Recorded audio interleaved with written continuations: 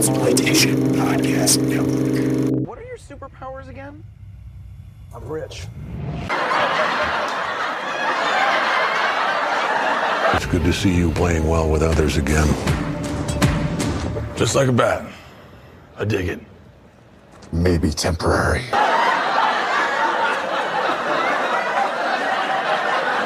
So you're fast. That feels like an oversimplification. Oh, awesome. As a bat signal, that's your... Oh, sorry.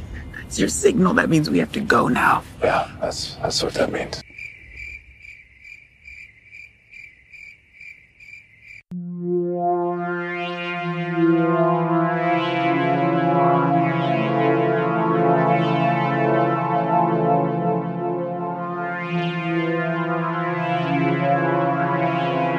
Blood and Black Rum Podcast presents Justice League.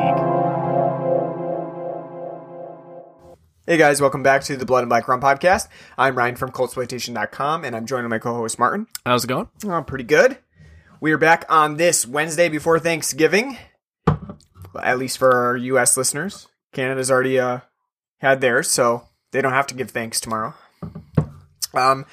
We already did our Thanksgiving episode last week with Thanksgiving.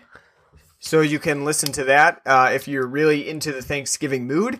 But we're moving on to this week because Justice League just released in theaters, and we went out to see it. And there's no point in covering it like 3 weeks later, so skipping out on Thanksgiving coverage in order to bring you Justice League today. Now, a little note, normally we when we go see a film, we see it in our hometown. It's a very small theater. We have a small hometown as well. And normally there's not very many people in the theater, but this time for Justice League on a Tuesday night, it was surprisingly busy. So Didn't enjoy that. You did not enjoy that? No. Yeah, it's a little bit like you going, feel like they're encroaching on your turf. Yeah, like, come on. I like going there and being like one of two people. It's a little bit more fun because then you can openly mock things if you need to. I used to be someone who never talks during a film. Like, don't talk to me. I just want to be engrossed in the movie. But now I can't help myself after going to so many movies in a row where it's like, oh, just me and like one other guy, so I can sit here and just totally shit on it or I know I'm more of a quiet watching guy for the most part. My wife hates that because she's a very talkative person during movies. So she always feels like she's watching the movie alone when she watches it with me. But I don't know. I can't help it. Even like when we did that commentary for RoboCop, it's a little bit difficult. Especially when you're in the moment. Like, and you're under pressure. Like, come up with something. Come up with something to say every single minute of the film. But for the most part, like, that's easy. Like, how come this film's made? For 2 hours. Why is this film dumb? Why is Peter Weller not here? Yeah, but for the most part, I don't talk during movies, so I am slowly getting used to doing that. My wife is pressuring me to do it more and more, and I do tend to do it a little bit more with you when we're cracking jokes, cracking wise. And I think that, like, when we saw Batman v Superman, we were pretty... It was not very many people there, right? No. Not like Justice League. So we had a little bit more leeway to make fun of it. And at least I will say before we get into a full review or anything of Justice League, it's not as bad as Batman v Superman. So it has that going for it. So obviously there's a little less of a chance to make fun of it. And my sister wasn't here this time, which when we go see DC movies, we normally see them with my sister because she's a big fan of them. And then normally we clash. She's a fan of the men in them. Yeah.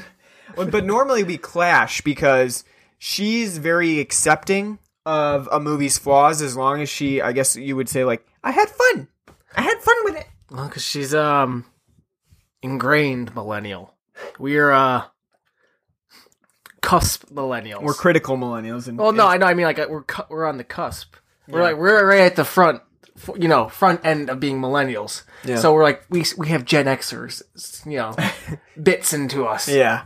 We're a little bit more hypercritical, and she is not. So when we saw Batman v Superman, she was very just accepting of it. Just like, yeah, it is. And even Suicide Squad, just very accepting of it. Where it's like we're sitting there thinking like, how can you be accepting of this trashy rock strewn movie that just has no like sensical it's a nonsensical plot, just totally directionless.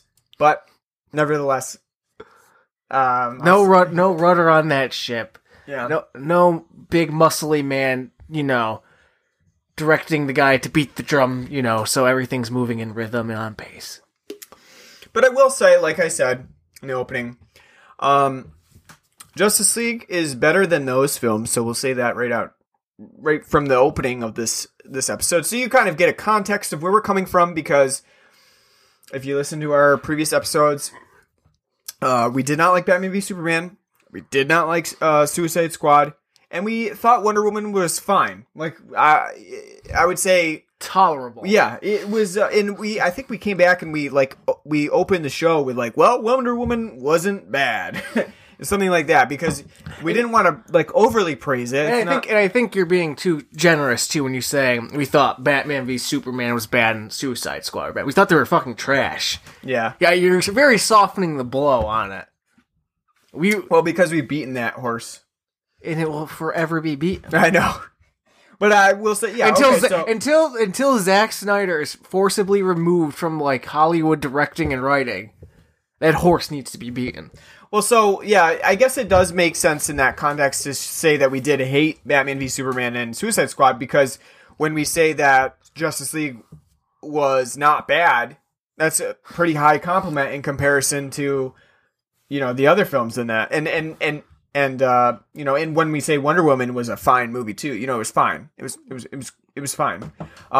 We say that, and it almost makes it elevated in that sense, because like how much we did not like the other films in the series.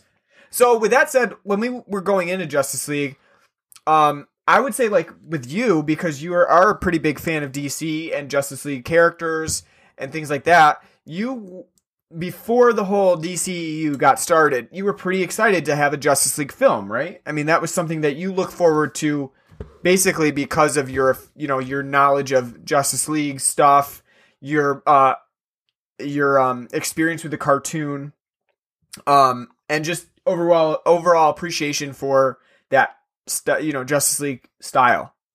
Yeah, as we've talked about before on previous comic book episodes, you're more of a comic guy. Yeah. You do actually read the comics. I do. Yeah. I don't, mainly because we're both canonical whores.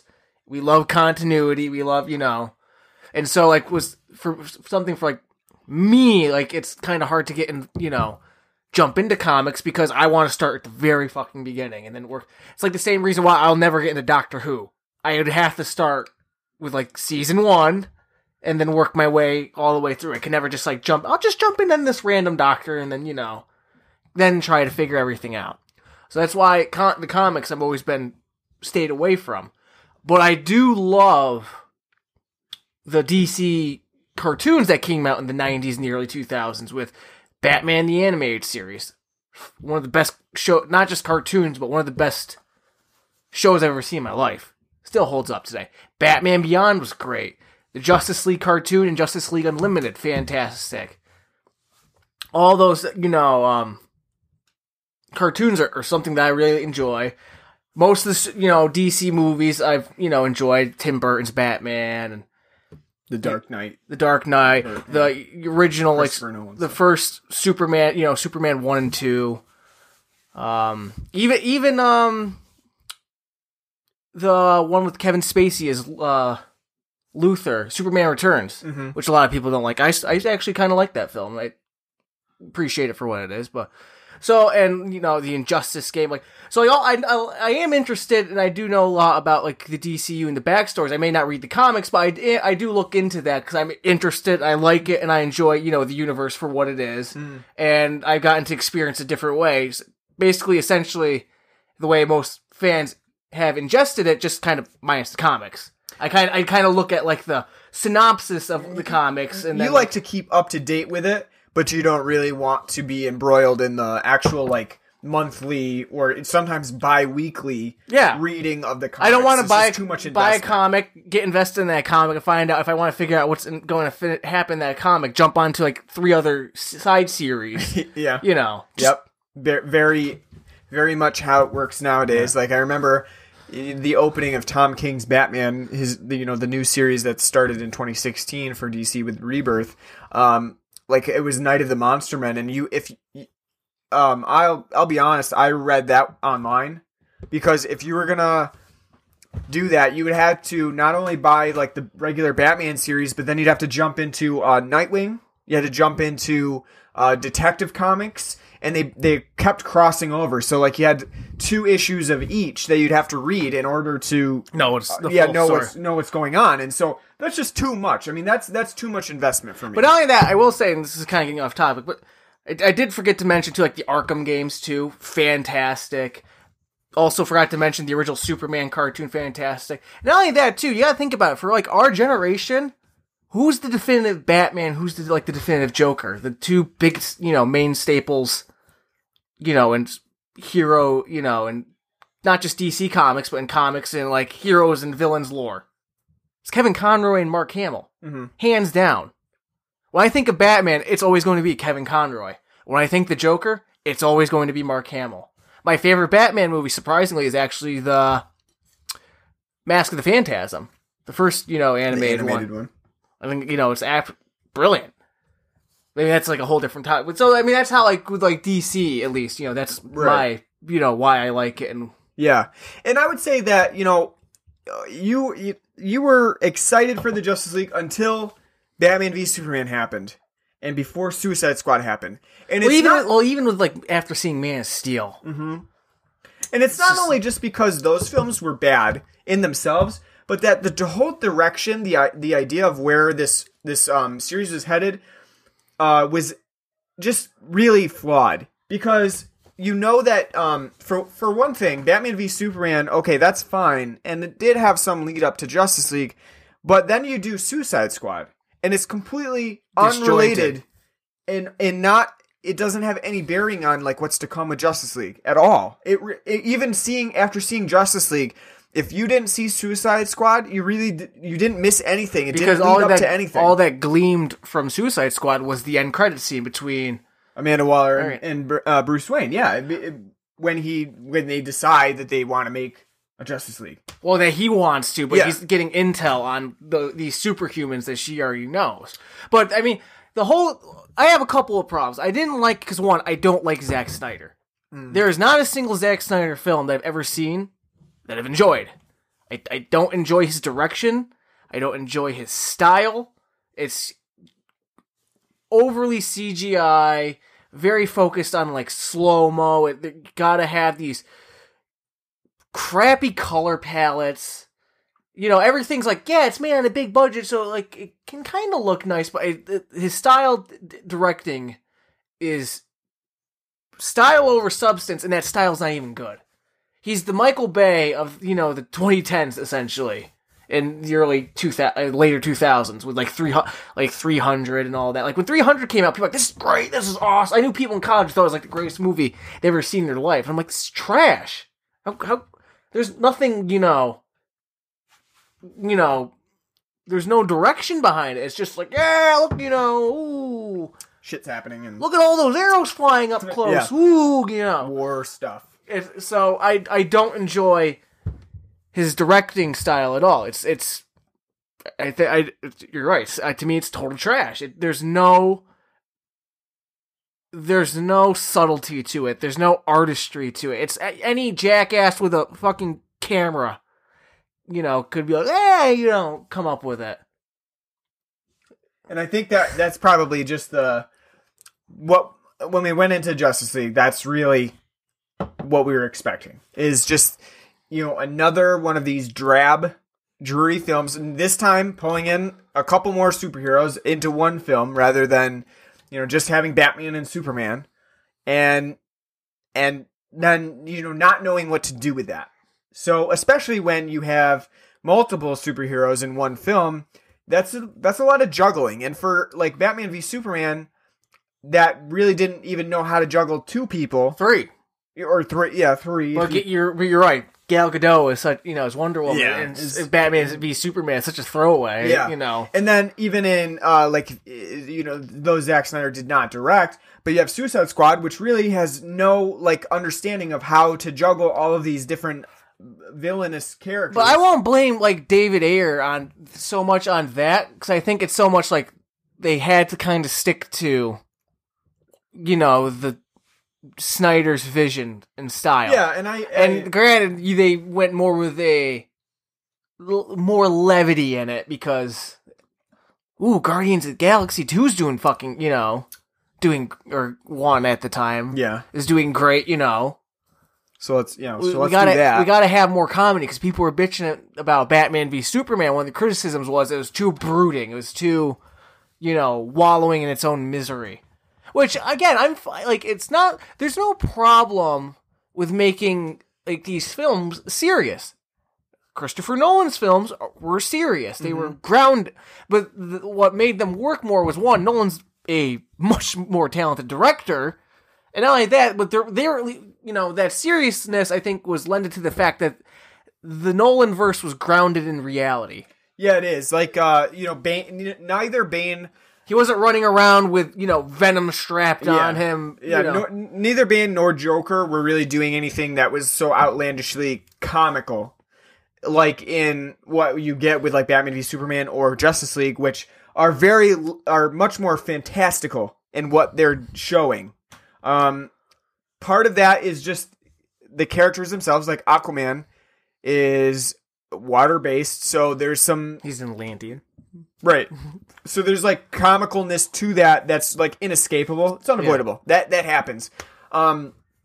Superman himself is a fantastical character. You have to somehow show him flying and using X-ray vision and things like that. So it's less grounded in reality, and I don't care about that either, but I do think there is the ability to make those more serious films without really relying on just overwhelmingly dark things, because I wouldn't say that even Batman v Superman was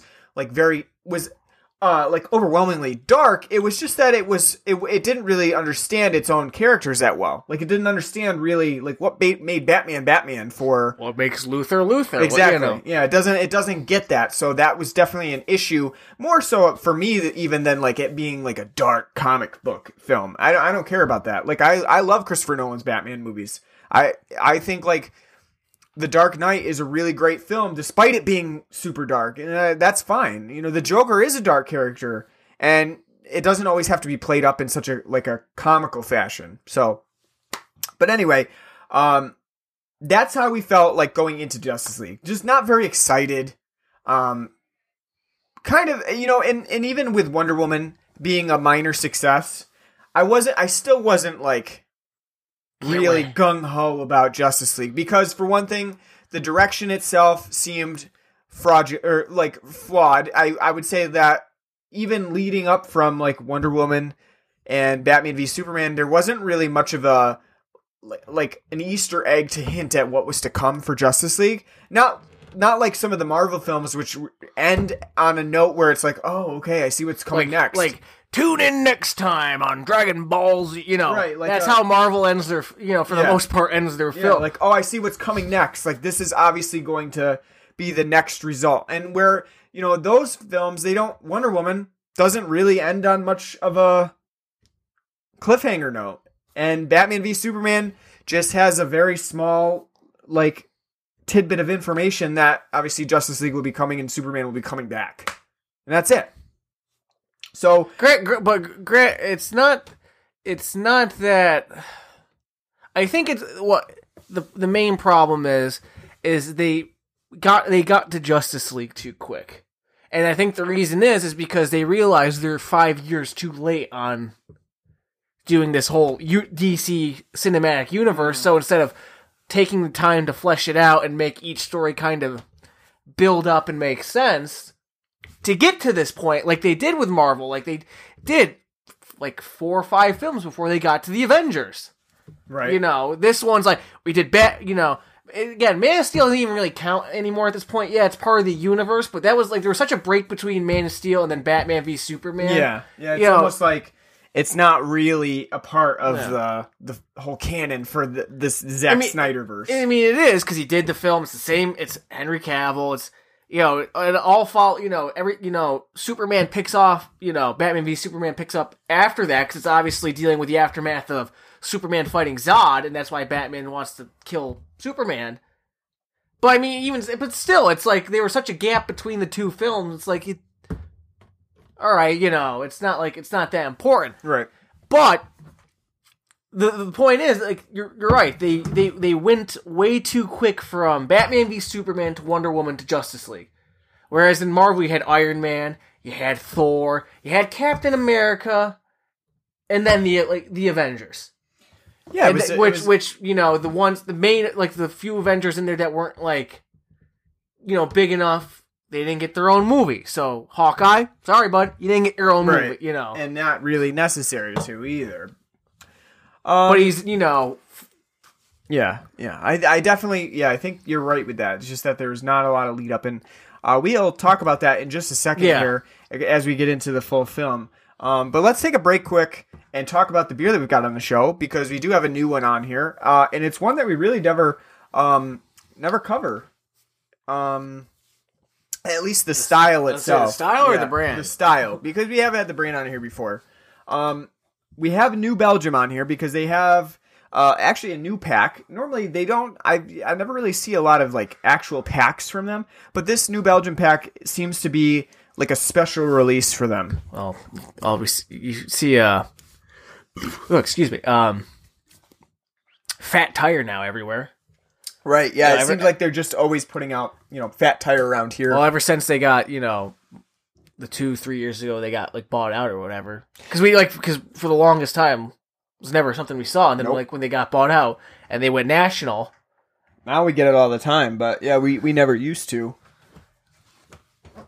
But we have a pack on there, and it's kind of interesting because they are... It's called the Brewers Blend Pack. Yeah, first of all, they are apparently employee owned. Says on the package. So what they did was they were. Yeah, they were. So they allowed each of their brewers to select a style that they already make, like the Fat Tire or the Citradelic, and then craft another beer that they could pair with it. The Fat Tire, it's not their normal Fat Tire. No, it's not either. It's a Belgian white instead of their amber lager. Yeah. But they allowed their brewers to kind of come up with a different one that's based off of Trappist monk styles, like an Abbey Ale, a double, and a triple. Is there triple? Is there a triple as well? There's black Schwarzlager. Yep. Schwarzbier. Just love saying it in German.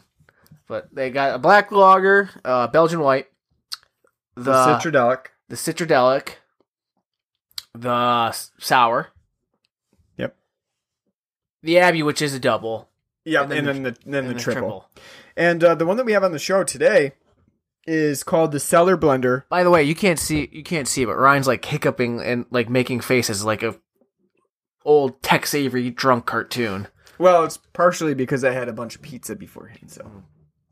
Yeah, so did I. Probably have old man indigestion. But we have the Cellar Blender Sour Ale on here, partially because my wife likes sour beer, so she had to try it. And I was thinking of her the entire time I brought it up. And also because it's an interesting style that we don't normally have, because it's technically like a ghost. And I wanted to give it a try. It's a heavy 7.5%, and most of the Trappist beers are. I think the Abbey's an 8, and the triple's an 8.5 or a 9. Yeah, something like that. So the Cellar Blender is a sour ale particularly made up of cherries and a couple of other fruits like raspberries and cranberries. And it's been aged in wood and then basically fermented for quite a while, I'm assuming, with these various fruits. So, in a sense, it's a beer, but it's almost like winey, like a wine. Yeah, as well. I would say not the tart. I mean, wines have a tart, tartness. I'm no wine connoisseur because it all smells like Easter egg dye to me, but it's like pure vinegar. Yeah. But it does have like the fruity flavor of like a white wine. Yeah. Yeah, it does. It's like I got more like hints of apple. Like a little bit of apple tartness. Like the first time I tried it, it tasted kind of like the tartness of it reminded me of like a hard cider. Mm-hmm. And definitely like a cherry sourness to it. Cherries come out quite a bit. And just that very tart sourness to it is really like the main two things that I get. And I will say, like, when we had it, it was pretty cold. And I did not like it as much as I do at now that it's warmed up a little bit. I think it's a little better at a warmer temperature.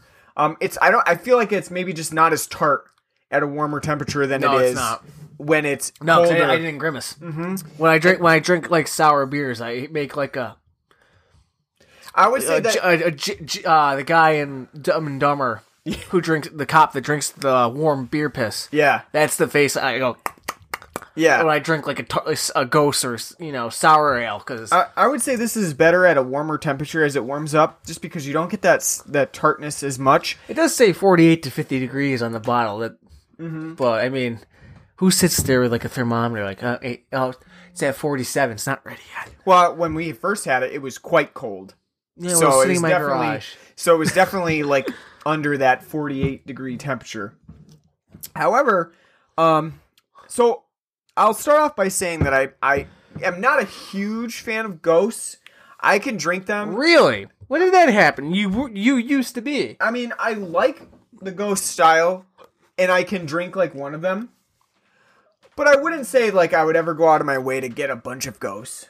Like I'm not going to say like, oh, there's a 12-pack of ghosts, I got to get that. That sounds miserable. Right, exactly. It's just not something that I would go out of my way to do. And even if it's like on tap at a bar, I'm not going to go out of my way to order that one.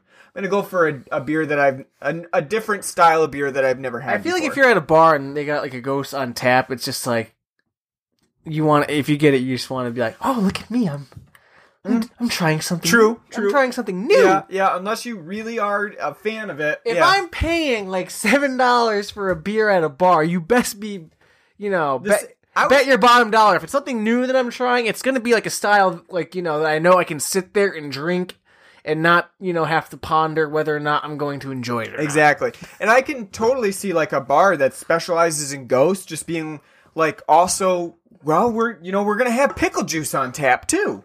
I love pickle juice. Just like various strains of pickle juice, and they could make a bar out of that. We're gonna have ghosts and pickle juice, and just have your fill.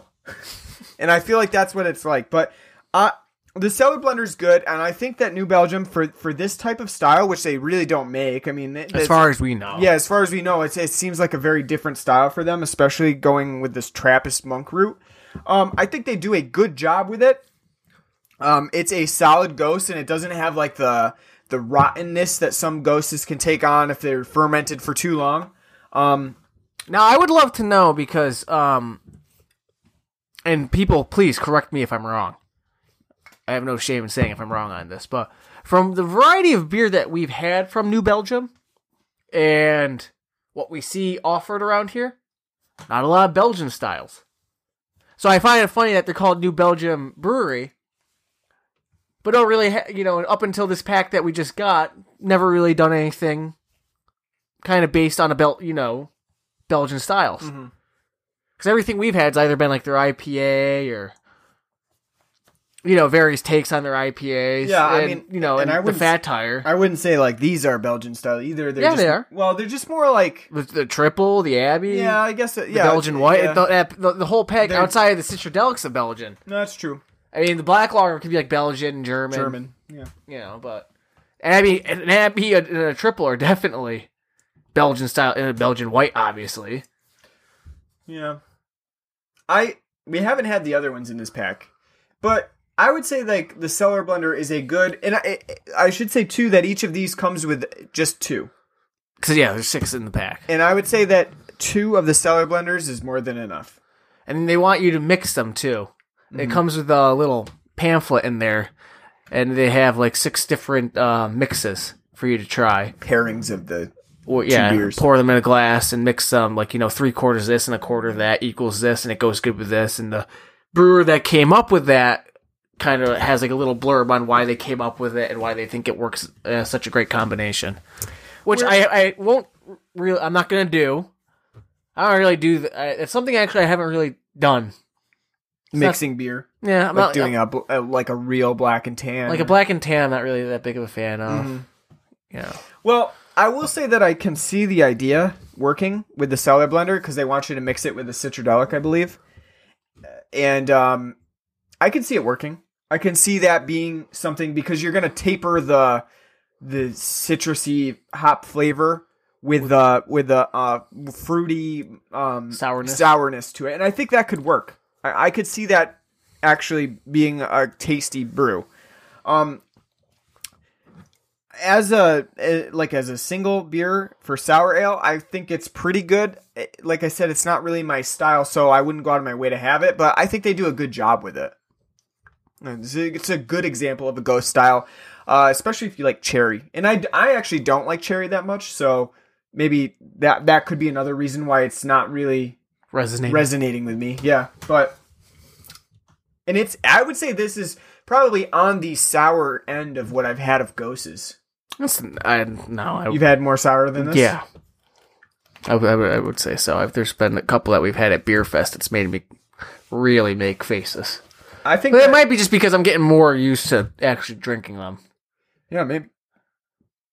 God, I've been nursing mine. You look like sound like a drunk when you're like sitting there indigesting, coughing, and hiccuping. Shouldn't have had all that pizza. No. All right, what do you say? Should we get into Justice League now? I guess. Go diving in like Aquaman. So, like Jason Momoa. Mimosa. He looks like he probably drank quite a few mimosas on that film. I would say drink something harder than that, based on how Aquaman pounds the rest of his whiskey bottle that he gets at a fucking Russian bar or wherever he is. Icelandic Nordic bar. Yeah. So Justice League, as you know, Justice League incorporates more than just Batman, Superman, and Wonder Woman. However, the film doesn't really seem like that's the case for a long period of time, because its focal point is on Batman and Wonder Woman, and seemingly somewhat strangely at times, whether they'll bone or not. Like, that seems to be like one of those, like, will they or won't they? Well, that's from the cartoon. Yeah. I mean, I think in some of the comic books too, that's kind of a... Yeah. I know some of the comics have like Batman and Wonder Woman kind of like, tee-hee, and other ones too, they have like Superman and Wonder Woman, tee-hee, tickling each other. But I definitely remember like in the Justice League cartoon, they're constantly kind of like, yeah, but not like in like a, oh, they're so silly. It's more like you can tell like Bruce and Diana, they really do care for each other. Yeah, there's like I would say there's a flirtation here in Justice League that is kind of played up by more so by Gal Gadot, who they use as a flirtation device. Someone should tell Ben too, like, don't go there. Your name will be in the paper soon. If yeah. Well, Bruce looked at Diana the wrong way, and now I like that he's getting sued for millions of dollars. I like that phrase too, flirtation device, as we're talking about Aquaman and flotation device. It's pretty good, but anyway, no pun intended. Yeah, so, but anyway. Her flirtation device is her ass, because this film has a lot of Gal Gadot close-up ass shots. Yeah, like it does, yeah. It does. And the film knows its demographic. Not only that, but we'll talk about that a little bit when we get into Wonder Woman specifically. But I wanted to start off by talking about the other members of the Justice League besides like Batman, Superman, and Wonder Woman, because they really don't get that much time in this film. The B team, yeah. So we're talking about Aquaman, Flash, and Cyborg, all of whom have not gotten a standalone movie yet, and that really shows. Which is a problem. Yeah, absolutely. That's actually, even though we have said previously on Thor Ragnarok, and actually probably a couple other superhero films too, that we're getting superhero fatigued. We're getting franchise fatigued here, because the fact that you're seeing, getting 3 films from Marvel a year, and it's like, you gotta be fucking kidding me. Now you got DCU coming out with, 2 films a year, just about. Even with that, yeah, we feel as though the Flash, Aquaman, and Cyborg are getting the shaft here. Because in the previous films, they've had no build-up. Exactly. At least in some of the Marvel films, you get even just a mention of like, oh, that guy's off doing that thing, or there's like a somewhat small shot of like them meeting up with another character that you're gonna see later on. There's a lot of exposition in this film too. It's like, man, couldn't that be a great film? Like to get like we said, like the backstory they give to Cyborg here should have been a fucking movie. Or not, if not a movie, should have been in a different movie that leads up to this movie. By the time you get to Justice League, you should know who Cyborg is and what his backstory entails. Well, the bigger thing with Cyborg is that he's here to just be the tech guy. Yeah, he's a tech guy because that's what he that's what he can do. And a lot of this plot actually revolves around Star Labs. And if you don't know from the comics or even Injustice, I guess, what Star Labs is, well, guess what? You are missing an integral part of this film.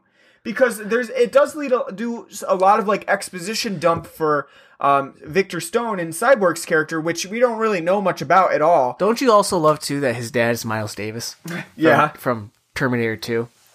Yeah, talking about typecasting. Yeah, but the bigger thing is also like not only is Cyborg doesn't really get much of a character, but he's also comes off for a lot of the time as just whiny, and that's not Ray Fisher's fault as Cyborg. And it's not even like the film itself as a direction that's at fault. It's the fact that we don't get to see anything about Cyborg previously. So yeah, if you were blown up in an explosion and you lost most of your limbs and you had to be reborn as almost entirely cybernetic, an alien computer because your dad used this alien technology called a mother box, and you had the most dangerous knowledge too, because you have a bunch of knowledge that you don't know how to process. You'd be a little whiny too. You would be. But the problem is that the film does not go into Cyborg's past at all. We really get passing mention of the fact that he was blown up and that his father chose to save him. He was a college, college football star, but he's also incredibly intelligent. Yeah. So it's like, okay, so we couldn't have a film where you see him like go to college. He's really smart, but he's also super athletic. And then, something happens that turns him into Cyborg. Yeah. I'm not saying like a Cyborg film would be like the most exciting thing. But if you're invested in this franchise, you'd at least be like, okay, I understand, why they're making this film. Kind of like how I kind of assume with like the Marvel universe. And when you think about it, it's like really a Doctor Strange and a Black Panther film. Yep. They seem like an odd choice, but at the same time, you can kind of understand why. And again, and from what we've seen from the Marvel Cinematic Universe so far, it's like, really? Ant-Man got a fucking movie? But, I could even see just with Black Panther, like you want to give him sort of a backstory before he becomes a bigger part of more of like the combination movies where you have multiple characters coming in. Now, and I don't know so much more about the Marvel as much as about the Marvel universe. So I mean, look, Doctor Strange makes sense because he's Sorcerer Supreme. He understands the mystic art. So when all that comes to play, that makes sense. Black Panther to me, doesn't. Maybe it only seems like they did it because he was in. They introduced him in Civil War as being on Stark's side. For registration. I still think that a Cyborg film would work. I'm not saying it wouldn't work, but I'm just saying because, at least for me, when I associate Cyborg, I just think of, Teen Titans. Right. Which, again, amazing show. Teen Titans was great. Yeah. I think it could work, though, and I do think that this film needs it. Especially, too, with, like, The Flash, where the one thing that's really strange about this is that they have a Flash TV show. So it is technically canonical. So why not just pull from the Flash TV show, and that way, at least when you have those critics who say like, well, I don't know anything about Flash, it's like, well, maybe you should have watched the TV show. That gets into, I just kind of thought of it now, because I was bitching about that, but I just kind of thought of it, that gets into like the whole, how we were talking about, know anything about comics, like, hey, you want to know, you got to pick up, on that, so it's like, to know more, you got to watch, but in the sense though, I mean, it would be cool if they did do that, if they, did tie in, yeah. But what I think the bigger issue here is because they don't, anybody who doesn't watch the Flash TV show, you have no knowledge about the Flash. You get a very limited picture of the Flash. Basically, Jewish boy, moves fast. Jewish Spider-Man. Yeah, a very, very, very, like, piecemeal description of his power. And, like, a lot of it doesn't even really resonate because it's not really a big point of this film is, like, Flash's power. He just can run really fast, and sometimes he just saves people because he runs really fast. And that's really what he does in this film. If you like know the comics and like all that, it's like, oh, the Speed Force, and but that's only mentioned like twice. Like, oh, I call it I tap in, the Speed Force, but other than that, he's like, he just comes across as like a Woody Allen caricature and Spider-Man. Well, we made him a teen. Why? Well, people love that new fucking Spider-Man. Yeah. Cracking wise and being having high school problems. I think more so with, like, The Flash 2 is that the film doesn't really want to tap into the complexity of what happens in the Flash comics, of, like, talking about Speed Force, talking about, like, that sort of meta and like, metaphysicalness to, like, the Speed Force and lightning and time. They don't want to get into all that. It's more so, like, well, he runs really fast. Just imagine them doing, like, a Flashpoint movie. Yeah, I know. What a Zack Snyder Flash. Like, it would get. I mean, even Justice League, which we'll talk about in a second for storyline, even this is very convoluted for just a very simple plot. So yeah, to have something like Flashpoint or like a long running storyline within the comic series, or like Forever like Evil Blackest, or something, like Blackest Night or something. Ugh. I can't even imagine it because it would just get so convoluted. But anyway, and Aquaman probably gets the biggest shaft here. So Jason Momoa, though I don't think he's terrible as an Aquaman, even though I really would say that he doesn't look anything like Aquaman. Made him into California surfer dude. Yeah, from my experiences with Aquaman, he's nothing like an Aquaman whatsoever. And they try to because Aquaman, I think, in DC universe is kind of like a not well regarded character. He's more so like it's Aquaman. But he is really strong though. Like he's really strong. But I feel like people are not really attracted to him for whatever reason. It's just like it's Aquaman. It's like, okay. Yeah. Because everyone's obsessed with Batman. Yeah, but even Superman, people are like, people don't like Superman because he's a god essentially. I think they try to cool him up here with Jason Momoa. Because besides the fact that this guy can talk to fish and has the power to control water at certain points, he's not really much like the Aquaman that I've experienced. So I think they try to cool him up a little bit. He drinks whiskey. He is gruff. He doesn't like being, he doesn't like Atlantis and he doesn't like the world, but he, saves people because he just, Just because. Yeah. Because he can. Because he's afraid of his own emotions. But I would say that, like, for him, he gets the least amount to do in this film. Not only is he often not on screen, because the rest of the Justice League is fighting, but Aquaman's like the guy who's like, I don't know if I want to join them or not, so I'm just going to sit out on the sidelines until they really need me. So not only that, but he also doesn't really get any time in the water. So there's only a couple scenes where we actually see him interact with water. One scene where he goes down to Atlantis, and there's an underwater fight scene, and he meets with Mera. That looks terrible. That does not look promising for an Aquaman full-length film. I saw in an interview today that James Wan said the water will not look like that. Good. But anyway, and also there's only one other scene where he interacts with water, where he has to like control it to help block it so that the rest of the Justice League isn't washed away by a giant tidal wave. When they're in Star Labs fighting Steppenwolf. And so I think that's just, for this film, seems really foolish to just even have Aquaman anyway, because really what's the point of having him then? He really... some of the other characters, at least, like Cyborg, has his place here because he works on the IT side of things. Flash has his place because he can run really fast and save people. But Aquaman, like, what if we replaced him with somebody else? Doesn't matter. Green Lantern. Really, Martian Manhunter. Like, it literally does not matter. Aquaman doesn't even need to be here.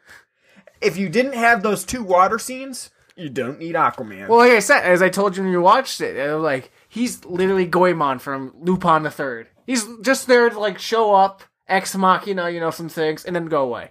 Like Goemon's shtick is he shows up, usually if he's not with the group, he just like if he says he's not getting involved in the plot of whatever's going on, that Lupin story, he'll show up when he's needed to cut something with his his sword, the Zentetsu that can cut through anything, and he'll just be like, I cut something useless, and he fucks off.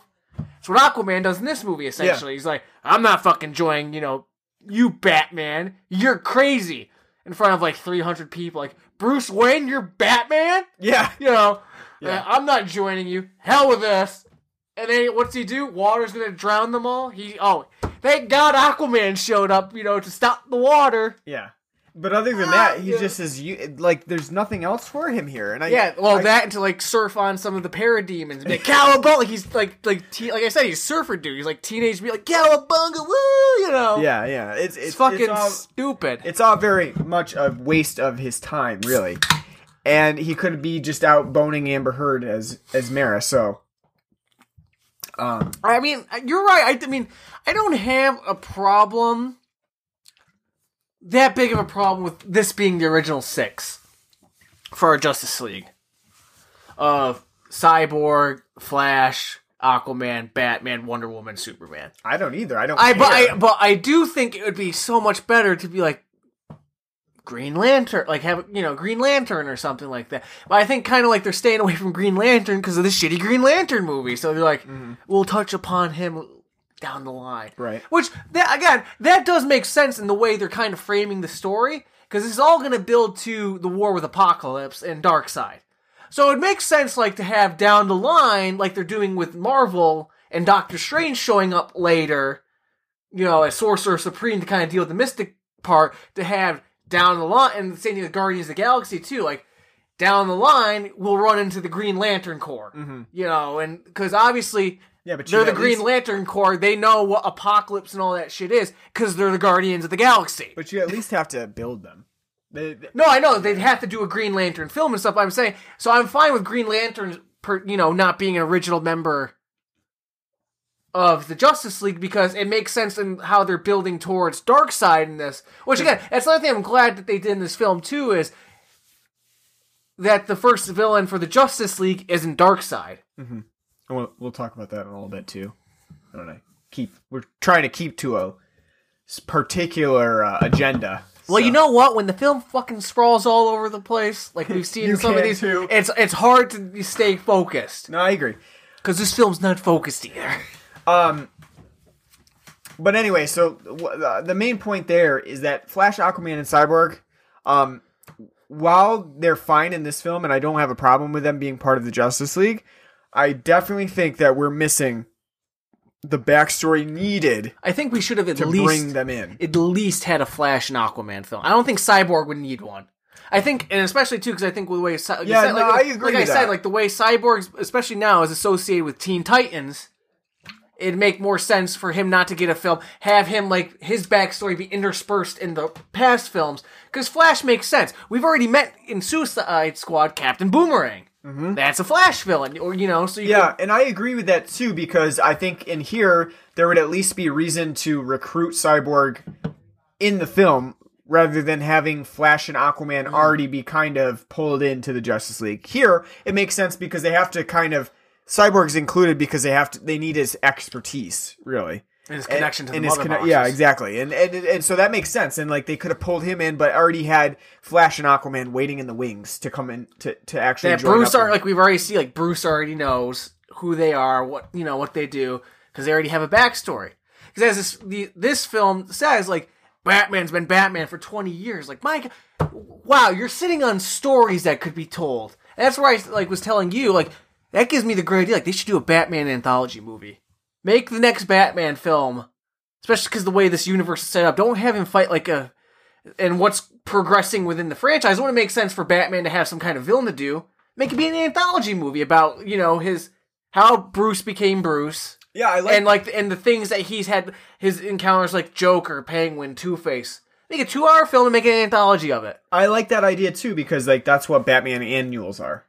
You know, when they have the annual issues of the series, and that's what they do. They do like an anthology, and a lot of times it works because it's a truncated story. I mean, now we're working on so many Batman stories that it is hard to find like a long-running serial of a Batman story that hasn't been done before. And not only that too, if you did an anthology film, you wouldn't have to use like Blow Your Load and do like a bunch of big villains. Yeah. You could do like a 30-minute story of him like fighting the ventriloquist, like, right? or the Mad Hat, or just like Scarecrow, or so like or one encounter with Scarecrow or something like that, or the Mad Hat, like a B-list villain, because Batman does have the best rogues gallery out of them all. Even like his B-list villains are really cool and unique, you know. So it'd be cool, like yeah. No, I think that's because it's not like they're ever gonna really probably ever do a Batman movie where you see him fighting Clayface. Yeah. So I think it's a good idea. But all right, so moving on from those three characters that join up as Justice League characters, but don't really get their own films to go off of, which they need. What did you think of the storyline? Because really, I think one of the biggest things with this film is that Steppenwolf, I would argue a very lesser known villain, riding on a magic carpet. Yep. is the main villain. I'm gonna call him Lord Shinnok. Yeah.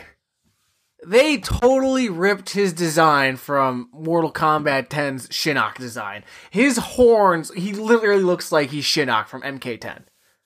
And which I'm fine with, because Warner Brothers also owns Mortal Kombat now. NetherRealm Studios is owned by Warner Brothers, so it's fine for them to rip from that, but still, it's like when you look at like Steppenwolf's, design in the comics, it doesn't look like that. I mean, he does have the horns, but it looks more like a helmet, not like a. Yeah. In here, he kind of looks like a fallen Luciferan goat. Yeah, like a fallen elder guy. He looks like like Shinnok. Like, I rule the Netherrealm, and I've been waiting forever to conquer Earthrealm from you meddling kids. Yeah, I would say that I think Steppenwolf's an odd choice just because he's not very well known, for one thing. But I think it makes sense in this fact that we're building up to Darkseid in Apocalypse, because he is kind of like one of those characters from that storyline. But at the same time, it's an odd choice for a main bad for this film, I think. It's not really something that, especially with something like Justice League, where you're kind of expecting it to go a little bit bigger than even your normal, Yeah, but who'd they do? Grodd? I don't know. I mean, as much as I would love to see a Justice League movie where they're fighting Gorilla Grodd, it's. I don't know. I mean, I don't think they'd have the balls to do that. I just don't think that, after seeing this film and seeing the MacGuffin of the mother boxes, having to track down all three of the mother boxes for no other really reason than to just join them together into the unity that doesn't ever come about. Which we'll talk. I'll save that for. But I think other than that, there's not. I would say that Steppenwolf adds very little stakes to this film. He doesn't really seem like he's not a memorable bad guy.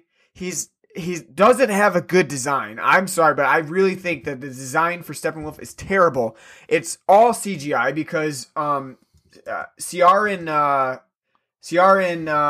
Hinds is only credited with the voice of Steppenwolf. So it's all a CGI display, and it's really not good. What else has he been in? I'm not sure. Which kind of shows how what they kind of think of that role itself. If they kind of went with someone like that, people are kind of like, Yeah, I mean, I just think that Steppenwolf is an odd choice. Not very many people know about him, and I would argue that he doesn't bring much tension to the film because he just seems like a very generic bad guy who seems unstoppable until they figure out what to do with him. There's nothing about how they stop him either that really screams like Justice League had to work together on this one. Well, you're right, because once Superman shows up, he just beats the living shit out of him. Yeah. Which, if that whole part of him, at the end, they're struggling to fight Steppenwolf, because Cyborg's trying to figure a way, he's the one that's got to separate the mother boxes from joining because he's got the technology and he knows what to do. And they're struggling. Like, Wonder Woman's putting up a good fight against Steppenwolf, but she's not necessarily strong enough. But as soon as Superman shows up, he beats the living shit out of him. And if you're not a Superman fan, like, he's just because he's God, because Superman can fucking do anything, then you're not gonna like this movie. Because what does Superman do? Shows up and beats, like, no struggles whatsoever. Right. Besides the Justice League being able to raise Superman from the dead, it's basically like Superman saying, like, well, thanks, guys, for being there, but I got it. I'll take it from here. And, like, literally, he does everything else. And the Justice League like I said, with the Justice League, you should feel like everything that they're doing is kind of a means to an end. Like, they're all putting in their own help to figure out how to beat Steppenwolf. And not only that, the reason why Steppenwolf comes back is stupid. After Superman dies, he says the fear in mankind is brought him back. Like, they've lost hope now. There were 30 years where Superman wasn't on Earth. What the fuck were you doing then? Yeah, and yeah. During those Cold War years where, like, they had a doomsday clock and they're counting down, to, that wasn't the time for you to come back? Oh, no, now that Superman's dead, people are all sad, and that's the time for you to come. It's very, very, what's the word on? Willy-nilly? No, not, it's a more fanciful term. Oh, okay. Arbitrary. Yeah, it is, yeah. It's the reason for him coming back is totally arbitrary. Not only that, but the mother boxes themselves are very arbitrary. Because when we find out they're like, one's on Hippolyta. Yeah, I mean, not Hippolyta, on Thermopylae, and, Hippolyta's got, her Amazonians guarding them. Why the fuck didn't we see that in Wonder Woman? Exactly. Where glimpse. Where we see in all the Marvel films, like, hey, there's the Tesseract, so it's like, follow the bouncing ball. Like, these things are important. Right. They're going to come back. Like, at the end of Thor Ragnarok, when Loki walks into, Odin's vault and looks at, the Tesseract, that's going to come into play. Yeah. So why the fuck, and again, that would make more sense too, to have an Aquaman film before this. Because the Atlanteans have one. So even if you just got a glimpse of it. Yeah, so then, so that they have one. And then in this film could be the one where you show where man's kept it. And if you find out, Star Labs had, and again, that's another way to build Star Labs and build them up in the other films too. Like, the shit that Star Labs is doing, instead of just like, Star Labs is in the film now, and also they've been working on the Mother Box, and they've also been studying, Zod's ship the entire time. Yeah, it's all like, you kind of, like, if you don't know the comics, you got to sit there and, like, you have to make all the, Yeah, you have to make the connections yourself. A lot of detective work. Yeah, because if you didn't know what Steppenwolf was and you didn't know what the Mother Boxes were, you probably haven't read the comics from Jack Kirby, and you didn't really do any research before you went into Justice League. And but to be fair, should you do, like, if you want to see a film, you shouldn't do any research to go into it, especially if it's doing what they want it to do, which is not have all the baggage of needing to go back and read all of the comics. Obviously, it should reward people who have done it before, but there shouldn't be any necessity to doing that. And I think because you're trying to lure again. Because again, these films aren't meant for comic book fans; they're meant for everybody. And this fails. Warner Brothers wants to make a shit ton of money. Yeah, they're not looking for just diehards. The storyline just does not do, I would say, the original Jack Kirby stuff justice, because, like I said, Steppenwolf is not a very entertaining villain. He's a very generic bad guy, bitching about Mother and how he's going to strike fear into the hearts of all. He's just evil. Yeah, you just need Mermaid Man. You just need Mermaid Man from SpongeBob to be like, evil! I mean, if you think about why you like the Rogues galleries from the comics and these characters, it's because they all have their own, like, weird quirks and their characters and gimmicks. And Steppenwolf literally has, like, if you replace Steppenwolf in here with, like, the Marvel villains, it wouldn't have made a difference. Like, it's so you would. I was thinking like Enchantress. Yeah, from Suicide Squad. It wouldn't have made a difference because they all have the same thing in common. It's just that they want to end the world in some way, and it's very generic, and there's not much to it. And I would say like the Mother Box storyline and the Steppenwolf, I found it very boring to me. It's a good enough reason for the Justice League to form. To assemble. An sure. alien invasion. But the fact that, you're right, it's so... I mean, I think it could work. Like, you don't necessarily have to have Steppenwolf be interesting, but like I said, the fact that we didn't have previous films to show what the Mother Boxes are, what they do, and that, like, Aquaman, Flash, Cyborg's backstories, and all that, if they did all that, then I'd be more fine with, okay, it makes sense. Because then, like, you would get, like, an end credit scene, like, Darkseid's, like, sending, like, now, like at the end of Batman v Superman, like he's sending, Steppenwolf to go and attack Right, Earth. yeah.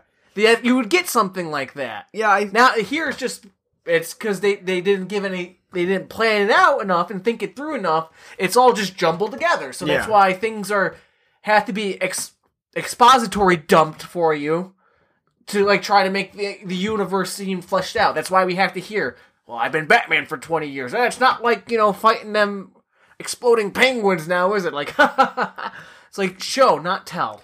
Yeah, and I think like with Steppenwolf 2, you just have like a lot of stuff happening. Like they're just parademons now, just because. I thought at first when that first parademon showed, I'm like, is this supposed to be Killer Moth? Yeah, right. Doesn't it like kind of look like Killer Moth in some ways? Yeah. But I just really didn't, and even Steppenwolf's presence is not like, it's not really felt a lot of the time. He just shows up conveniently sometimes when there's a Mother Box, and then you get the early sense that he's kind of a bad guy, like when he's killing a bunch of people. Those damn Amazonians. Yeah, the Amazonians, and he goes to Atlantis and stuff like that. But you don't, I wouldn't say that you ever really feel like he's too big of a force for them to handle. Which, by the way, I think they spent more time showing the Amazonian battle because we've had a Wonder Woman film. I think the reason why he's in Atlantis for 5 seconds is haven't had that Aquaman film yet. Exactly. So we don't know exactly what it should look like. Yep, I agree. And they do spend a lot of time with the Amazonians rather than, and with that said too, I like that scene. I thought it was probably one of the better scenes in this film of, like a war scene and trying to figure out. And that is partially, like you said, because we've already gotten Wonder Woman, so it's kind of been established. It was done previously.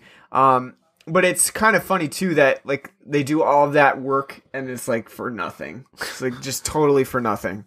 All of those cool moves, like fucking lassoing the box and like throwing it to another woman, and then they shoot an arrow over on horseback. And it's like, and then the Amazon dies because a horse fell on her. That also made me laugh. It was just like, really? Really? They did all this shit? And then a horse falls on her? And she's like, I can't make it. It's like the fucking horse is like... You should be able to lift it up with like a pinky. Exactly. Yeah. No, that's funny. I've seen online people are bitching about the Amazonians' outfits in this film. Why? Aren't they pretty much the same as what they I don't see that. I don't remember. And because I didn't care. What, Yeah, that whole fight scene looks like 300. What did you expect? Who is directing this film again? Right, yeah. That's not a Joss Whedon part. Sorry. No. No, it's not. No. Alright, so yeah, anything else that you want to add about the storyline, though? Because I feel like, besides, Steppenwolf is really a minor part of this film in comparison to raising Superman from the dead. Right? Because while I would argue that they should really feel the need to raise Superman from the dead, because we don't really get that sense that like Steppenwolf is so hard to beat that they have to bring Superman in. See, now I think about it too. This is why they should have probably saved like maybe Doomsday for this film. It would make more sense. It was like, we need Superman, right? In this film, you didn't need Batman v Superman. The whole premise in enjoyment in Batman v Superman is supposed to be it's Batman fucking versus Superman. Yeah. Ding ding, ding ding, let's go. And you can have Luthor meddling in the background. You don't need him rising creating Doomsday. Yeah, I feel like, Doomsday would have been better because it would have made sense why Superman need to be there. And in this, you just don't get that impetus like Superman has to help out. Because Wonder Woman is practically invincible too. Like, why can't Wonder Woman just do what Superman does? Because she's a woman. But I'm just saying, like, in general, it just seems weird that they had to have Superman back for Steppenwolf of all villains. But that leads us to actually talking about Superman coming back, because for the most part, he's absent from Justice League, which makes sense because he's dead. But the one thing that does bring him back is love. It's amazing, right? They should have played. They should have played Huey Lewis and the News' Power of Love. Or love will keep us together. Catman and Tennille. Yeah. No, but so that's the funny thing about this film too, is that the Mother Box can raise Superman from the dead, so that we do that. But Superman comes back, and he's not right. He's not right in the head. He just thinks everybody's a threat. He's like a robot that's gone into like security mode. It reminded me of Iron Giant, where you know. Iron Giant comes. Yeah, when he gets the dent knocked out of his head, and he goes back to his original state of being, you know, a weapon and fucking destroying everything. Yeah, that's Superman in this. Yeah. And the only thing that brings Superman back is the big guns, which is Lois Lane. Lois Lane's boobies for a little bit, saying like, "Oh yeah, there's other things in this world besides just shooting people with my laser eyes." It's got X-ray vision, and you can see right through that shirt that Lois Lane's wearing. Which, by the way, how dare she get third billing on this movie? She's in it for 5 minutes. One scene talking to Martha. Joking about how thirsty she is. Yeah. And I'm just writing fluff pieces now, and it's okay, you know. Yeah. You know. And then, she's not even in the, what? Like, so, I hate that made you mad in itself. Yeah, no, that pisses me off. Yeah. But anyway, that's just, I think that this is up there. This scene is up there with, like, the Batman v Superman, both are Marthas. Both mothers' names are Martha. Because the whole thing is really dumb, right? Like, why, out of all things, is Superman just put right back to normal because he sees Lois Lane? It's just a dumb maneuver. They don't explain why he's acting the way he is. Is it because of the Mother Box? Did they corrupt him in some way? Yeah. Is he just pissed off and he's finally allowed to, like, I'm gonna beat the shit out of Bruce Wayne? He's just mad at Batman, yeah. Which that scene's all ruined too. Like, I'm gonna make you bleed. You know, Superman says to Bruce, and then after, you know, he, you know, gets in the fight with Bruce and the rest of the Justice League, and then he walks off, you know, flies off with Lois because he's like, "Aw, yeah, I remember sexy bath time from Batman v Superman." You got Ben Affleck lying on the ground like a jackass, going like, I'm bleeding. Yeah. You know? Yep. So that's another thing too, is that we talk about how this film does have a flawed direction, and part of that is at the beginning of the film when we meet all of the other parts of the Justice League, because this film has to juggle all of the characters solo before it brings them in as part of the Justice League. Arguably not a very good job of juggling them.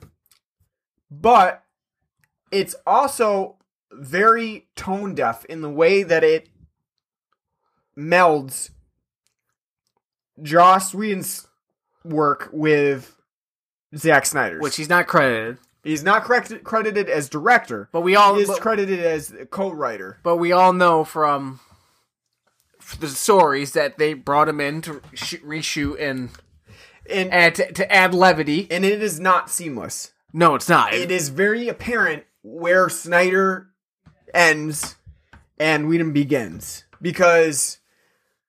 And I won't blame that on him. No, absolutely not. Because he's working with a piece of crap and trying to, untarnish it as much as possible. But not only that, like I'm sure when he got brought in, Warner Brothers like, you do that Avengers shit. You do what made you famous, guys. Exactly. And he's probably like, or we'll bring somebody else in. So he's probably like, he's right. I'm sure that there was the implication that you just inject the humor wherever you can. And he was probably like, I can see him saying, like, I don't think this fits in with, like, the rest of the scene. It's like, too bad. That, like... Make it work. A production note was like, just put it in. They had Tim Gunn on set from, his Bravo runways. Like, make it work. Make it work. Just, like, make it work. Like, I can't do this. Like, it doesn't make sense. Why would Batman in this scene, be like, he's like, make it work. You can totally see that because This film's tone deaf. yeah, it is. It's like very, very serious scene, and then Batman's like, "Yep, something's bleeding." And it's not even in like a way that's like, oh, like that, like a deadpan, like, it's dead serious, but then like a deadpan style delivery that would make the humor work. It's totally like, we're all gonna die. Then all of a sudden Barry Allen's like, I gotta eat a lot of pizza. Yeah, right, yeah. And it's like, Yeah. I definitely think that this is not And I was Joss Whedon's fault. And I was surprised when we were in the theater too, the amount of laughs, Chuckling. guffaws, chortles. They're just a bunch of chuckleheads. Like, I mean, I like Whedon's work, and I like, his style of kind of sarcastic and wry deliveries often. I love Buffy the Vampire Slayer.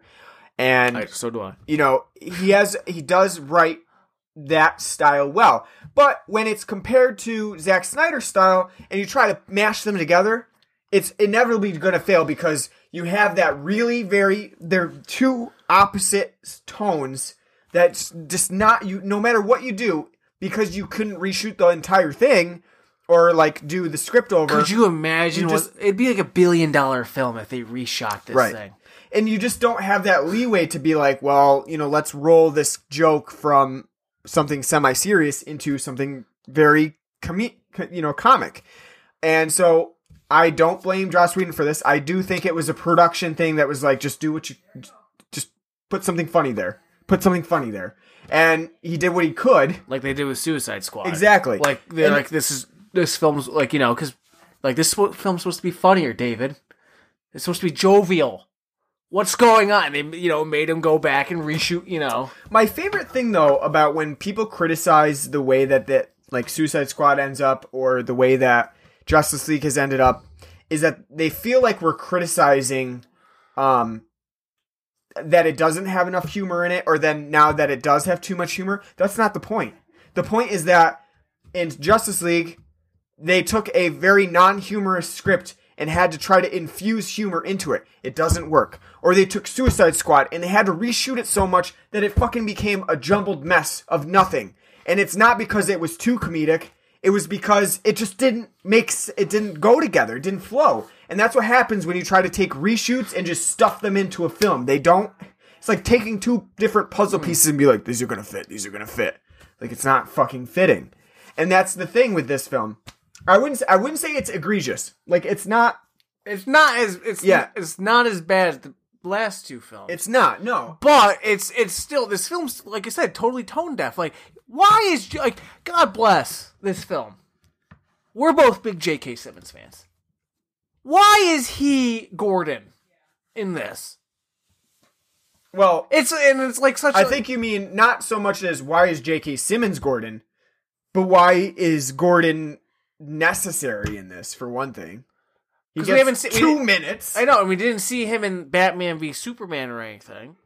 Was he just there because Barry Allen could be like, oh wow, that's your signal. I mean, Batman's signal. Shit, I can't say it. Haha, Yeah, and probably getting ready for the Batman, which is apparently in like post-production and does have J.K. Simmons in it as Gordon. I mean, I'm fine with him. I think he could do a good one. They should have just left him bald, for God's sake. He doesn't need the toupee. Looks silly. He looks absolutely ridiculous with that.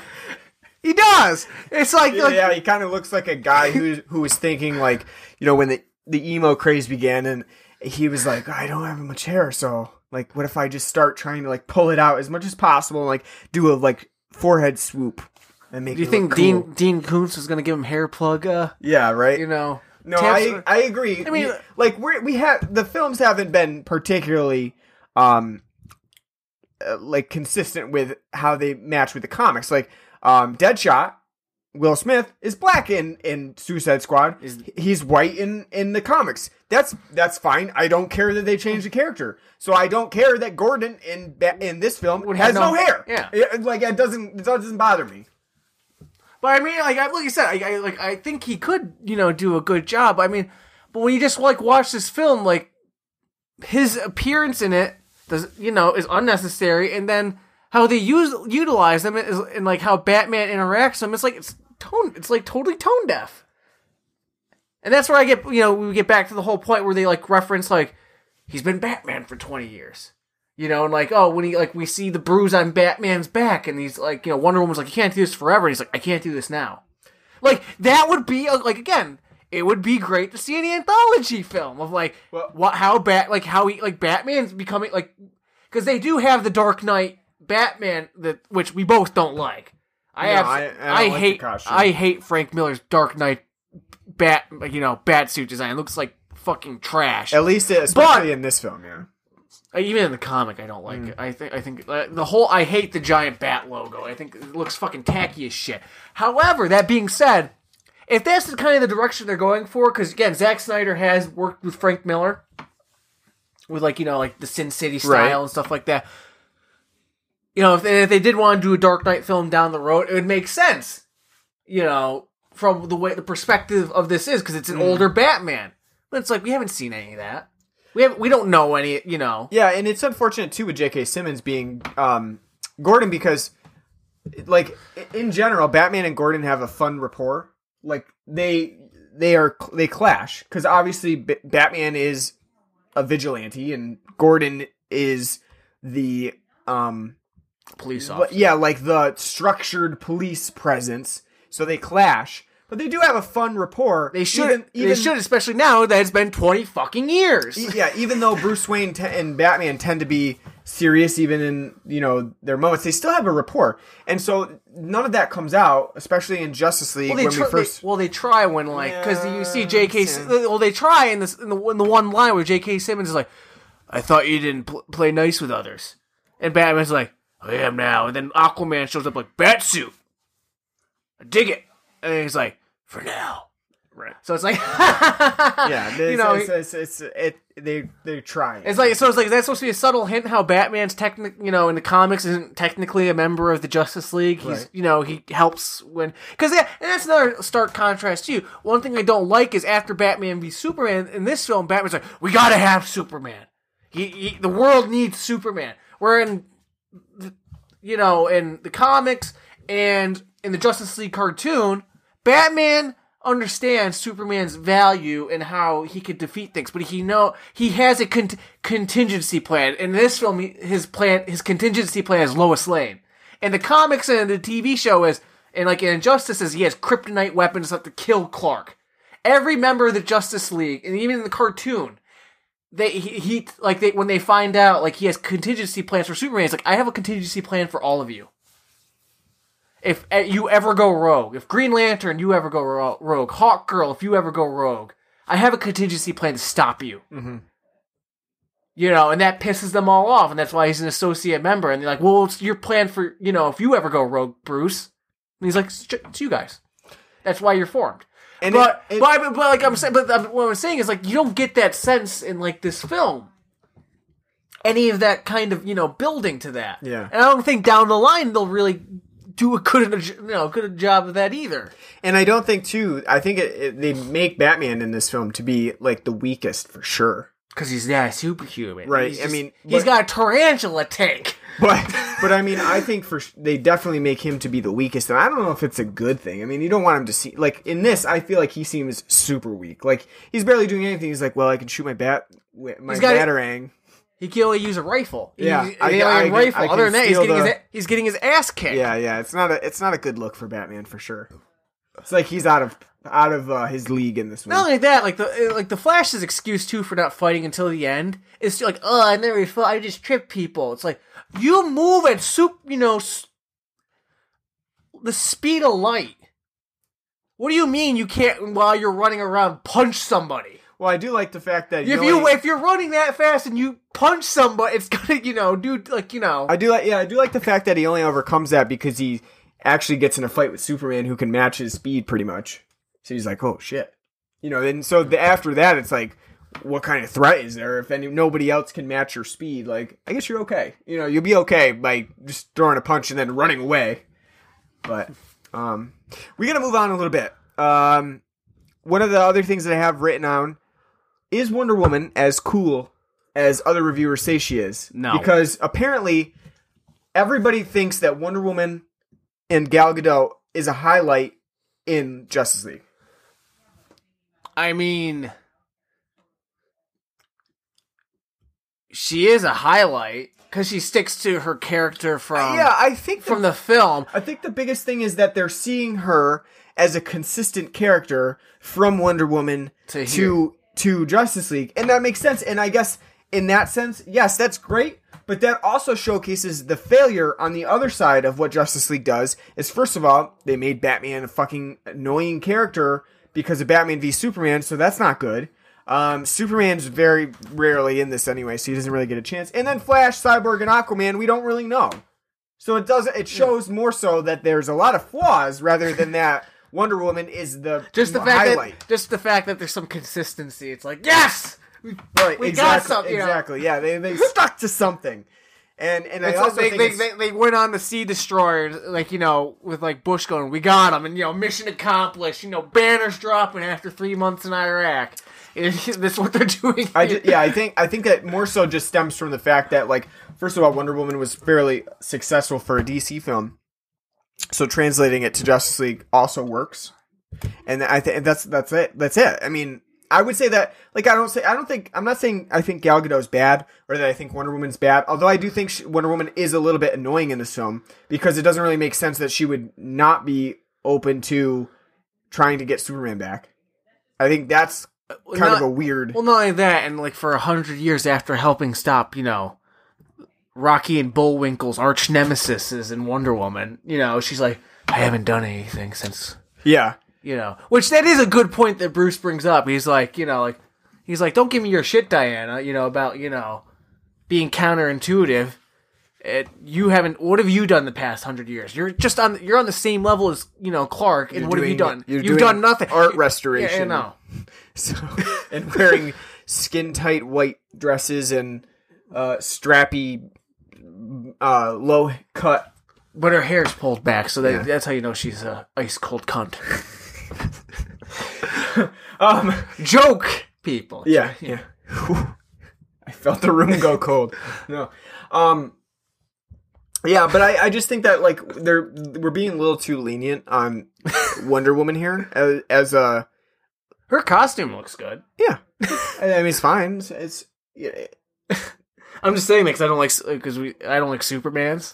I don't like Batmans. I don't like Batmans. I don't like Flashes. The Flash is terrible. And I think Cyborg's is bad, but that makes sense because he's CGI. Still, well, no, but it's because he's still kind of new too. Like he's newly designed, so at the end we do see his new full form. But so that makes sense a little bit. And then Steppenwolf, bad design. Parademons, They don't. Yeah, they look they're all right. like Power Rangers. I mean, they're basically like CGI anyway. So, but I mean, look. I think she does a fine job. Like I said, like it's. I don't think it's anything. Oh my god! Like you'll be if you watch this movie, you'll be blown away by Gal Gadot's Wonder Woman. Right? You'll be like, oh, okay, I know. Yeah, I mean, she did great. She did a good job, and I would. That's it. I mean. And I would say the same thing. I'm not saying like that's a slight on Gal Gadot, but I would say the same thing for Ben Affleck. Like in this film, as Batman, I would say he's fine. He's a step down from Batman. Yeah, I don't think this felt like again. Like I do think Ben Affleck could, if he was given the right material, the right direction, and like the right, you know, like, if they would just let him write his own goddamn Batman movie. He could be, you know, look, if you put him, like, in the Nolanverse, I think he could do just as good of a job, if not better than Christian Bale. I think, you know, that he would be perfect for that. And kind of that tone. I don't think this iteration of the DCU fits, you know, what he's doing. And the fact that, especially in this film, like, he's part Kraken-wise and part, you know... Yeah. And it's not like good Kraken-wise. He gets his ass beat, like, I'm bleeding. Or like, what's your superpower? Then, like, you know, the Paul's like, I'm rich. Yeah. Which, again, it's like, you know, like, yeah, that was done for the trailer. That line was specifically written in there for, like, we need a trailer. We need a line for the trailer. Something that's going to hook the viewer in. Like, yeah! Yeah. Be like, yeah, he is rich. Yeah, I know. Goddamn billionaire. Yeah. All right, let's talk about CGI. As we have said before with DC films, DC tends to have bad CGI, and it doesn't get better with Justice League. Looks like a PlayStation 2 game. Yeah. Where'd your $300 million budget go? I think one of the big things, and so I wouldn't even say though that this is the problem though, is that like, so Justice League is not grounded in reality. It is very fantastical. It does have a lot of elements that need to be CGI'd. However, so does Thor Ragnarok. And Thor Ragnarok looks, for the most part, pretty good with CGI. Whereas, compare that to Justice League, and the CGI in Justice League does look like video game graphics that just didn't turn out very well. It a lot of the time when you're watching a scene, it's fucking CGI'd. Like the entire thing is CGI'd. The Gotham background CGI. The one scene where like they're standing on like a beach or something, I can't remember. Not on Thermopylae, but like there's like one scene I remember they're like them standing like in like the woods or something. It's like CGI. It's like you couldn't shoot that on location. Oh, when Wonder Woman and Bruce Wayne meet, like in the park area. Yeah. I think even like when they go to like the Kent house in Kansas. Oh God, yeah. CGI. Yeah. It's like you couldn't fucking like actually have a location for that. Yeah, you had to CGI that. Yeah. Like, are you kidding me? Come on. I mean, and then you even have is the animation like computer graphics guild like union in Hollywood that strong, or no? You got to fill this many jobs on this film, right? And even like what I said, like Steppenwolf CGI, not even necessary CGI. Steppenwolf could easily just have been a guy in a costume. It's not even necessary to have him be completely CGI. It's just stupid. So you have all of that, and it's just very much, I would say, it's just not good. It just doesn't look good. You have the final battle scene that, again, takes place in a fiery brimstone landscape, otherwise known as Russia. But no, seriously, though, again, like with that stuff, why? Again, how have they not heard the criticism? Literally, everybody says it after every superhero movie now. Everything takes place in a goddamn dark and dingy firescape. Which is one of the nice things about Thor Ragnarok. It was a sunny fight scene on a bridge over water. Yeah. It's just like, why did they not take that into consideration and like be like, maybe we shouldn't do a fiery scene at the end of the film where it looks apocalyptic. Maybe we could do something a little bit more colorful for that. It just, why? Speaking of Russia, why were those like? Why did we have to have like that? Oh, that whimsical story of those Russian saving just like one Russian family who is apparently the only Russian family that lives in that area. Besides, no, there were others. Besides a apartment complex that Superman saves. Yeah, which that is actually fun. I did think that was actually funny. Of like the Flash saves like that one family in their truck, and then you see Superman flying carrying an apartment building full of families. That is funny because that's something like okay, but I mean still like so it's like. It's like that's a Zack Snyder 101 trope to like interject like an emotional side note that's not even like emotional. It's like I don't give a shit about like this. Oh, just because there's kids there, I don't fucking care. Yeah, so sorry. Yeah, it does seem very superficial because it's almost like a trope for Superman to be like whip his head around and be like civilians. I know, the mother boxes are about to unite and like lead Apocalypse into invading. Earth. They're like civilians. He just flies off. Yeah, Superman just flies off. It's like a trope, and it's not even a good one. It's just a stupid way to extend the fight scene with Steppenwolf and millions apparently of parademons.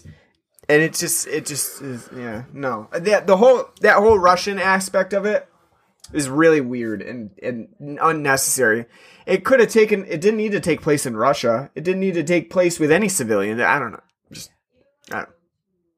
Because who cares if the Unity unites in Russia or in any other area? A barren landscape in the desert. The result is still the same. You fucking brought in Apocalypse and now the world is doomed.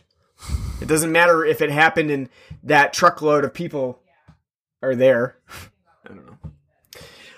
Alright, how about the Danny Elfman score? Which, Danny Elfman scores the full thing, and he tries to incorporate, like, a lot of different types of scores to kind of match with the rest, like the Justice League. I'll say it doesn't sound like a Danny Elfman score. I think for the most part, it's a very bland score.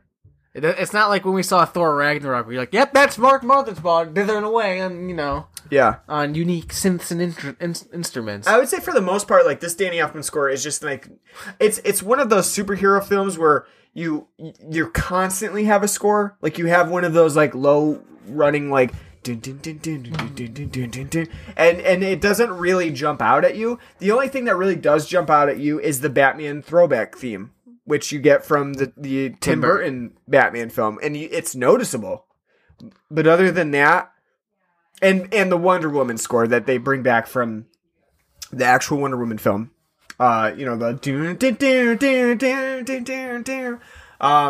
other than that, I would say like this is a very non-imposing score, and for something with Danny Elfman, yeah, I would agree that it's not one of his finest. It's not one of his finer works, and again, that partially may be production meddling.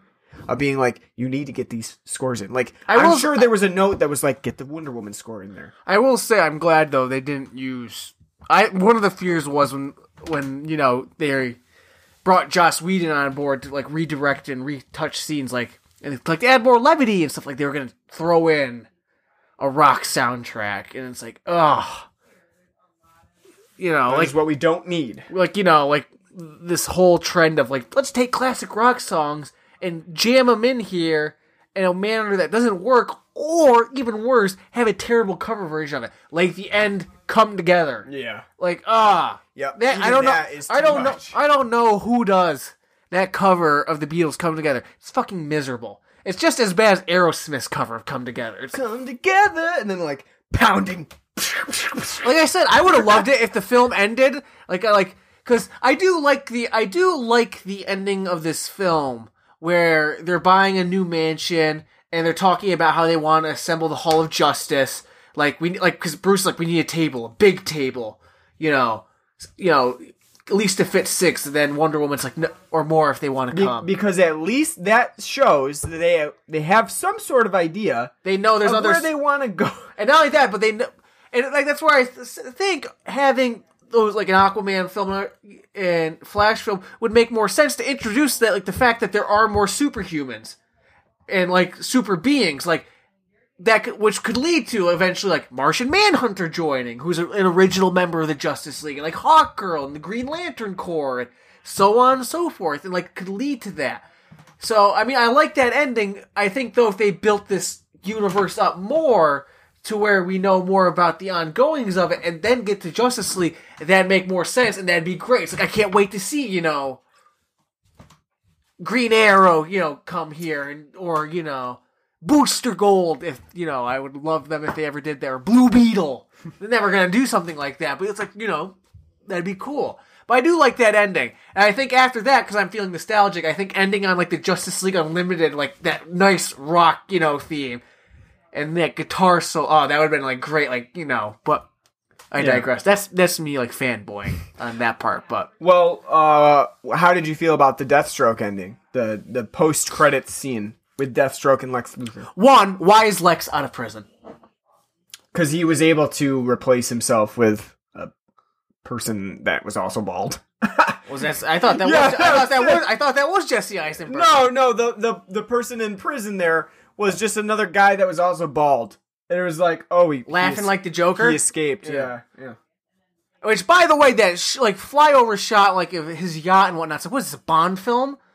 It's like, he's like driving a fancy speedboat up to a giant yacht. Yeah, it's like I'm watching a Bond film. Like, I don't like I'm fine with, obviously. I think I'm guessing Deathstroke's gonna have to play a part in like the Batman movie. I mean, hopefully, right? It's because if you think about it, like he's not gonna go up against Aquaman. No, he's not gonna be an Aquaman. That would just be stupid. Or like if they do a Flash movie, like why? Yeah, why would he be in Flash? I mean, it makes sense. He does interact with all of them in the universe, but I mean, like out of all of them, it'd have to be Batman or Cyborg, because he's a big villain in Teen Titans. But I mean, I don't think his introduction, I don't see where it's going to fit and go. Not only that, you also have Lex saying he wants to start his own, like, in Justice League. Mm-hmm. Okay, got a couple of problems with that. One, why would Deathstroke care about that? He's a mercenary. Mm-hmm. He's a for-hired gun. Like, Deadshot. He's a villain, but because who's going to be hiring people, someone like Deathstroke? It's not going to be Bruce Wayne. Like, oh yeah, it's going to be villainous people. Mm-hmm. So he's a villain by a sense because he's a mercenary. And an assassin. So why would he be interested in, like, joining, like, Lex's league? He's like, oh, you're just going to pay me to be hired help? Okay. That's not interesting. Not only that, okay, so then we haven't seen any other villains. Who's Lex gonna, hire? Mm-hmm. Or, like, get to follow his scheme? Yeah, really. Not only that, as we said watching at the end of the movie, where the fuck's Suicide Squad during all this? Yeah, like, why? They were good enough to take on Enchantress, who's like an evil goddess herself, and destroy her. Where's Waller and, like, in the Suicide Squad? She didn't just think it'd be good, she obviously would have known who Steppenwolf was, and, him invading and what the mother bought. She would, because she's that character. She has all that intel. She knows she's, a puppet master. You mean to tell me she probably saw that, like, I'm gonna sit this one out. Yeah. We'll let Bruce deal with this, hopefully, and not get us killed. What the fuck were they doing throughout, the entire film? It's a good question. I don't know. So, and I don't really have feelings one way or the other that about... it's not a good tease for, like, future films. It's like, okay. Well, just because I think from what we know about what's coming, it just doesn't seem to fit in. Aquaman? No. The Batman? I guess. It just seems, again, like we're getting a tease that really is not going to come to fruition until much later.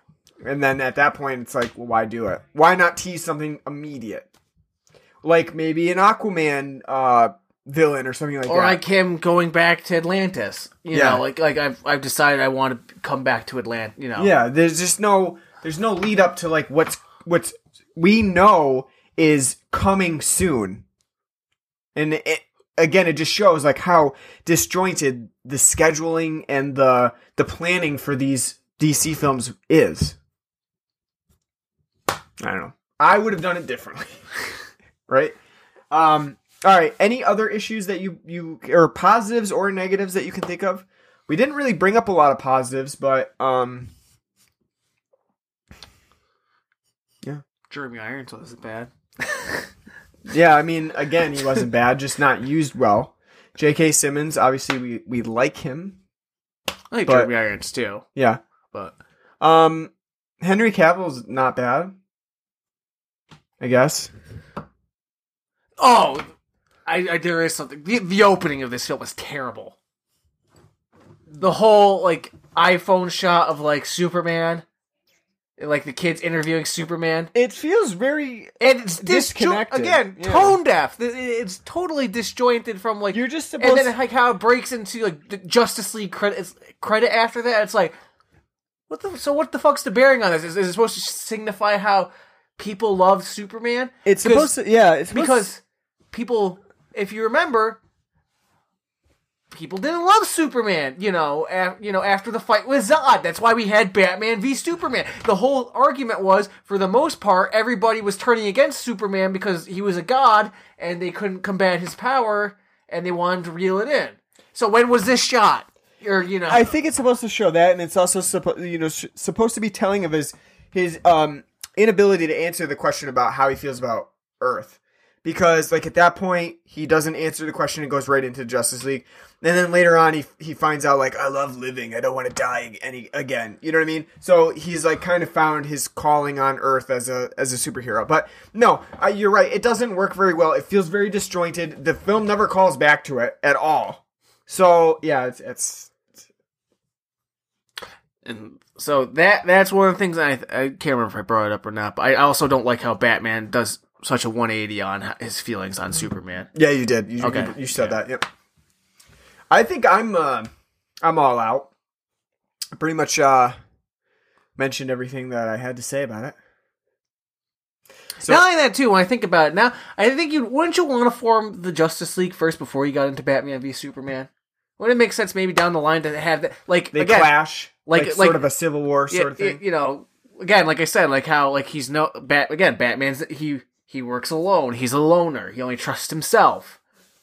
You know, so it'd make more sense like down the line for him to break away from the Justice League because he's maybe like the way things Clark's doing he doesn't like and how he handling things and then that would make sense to have him be like just only a partial member of the Justice League after that.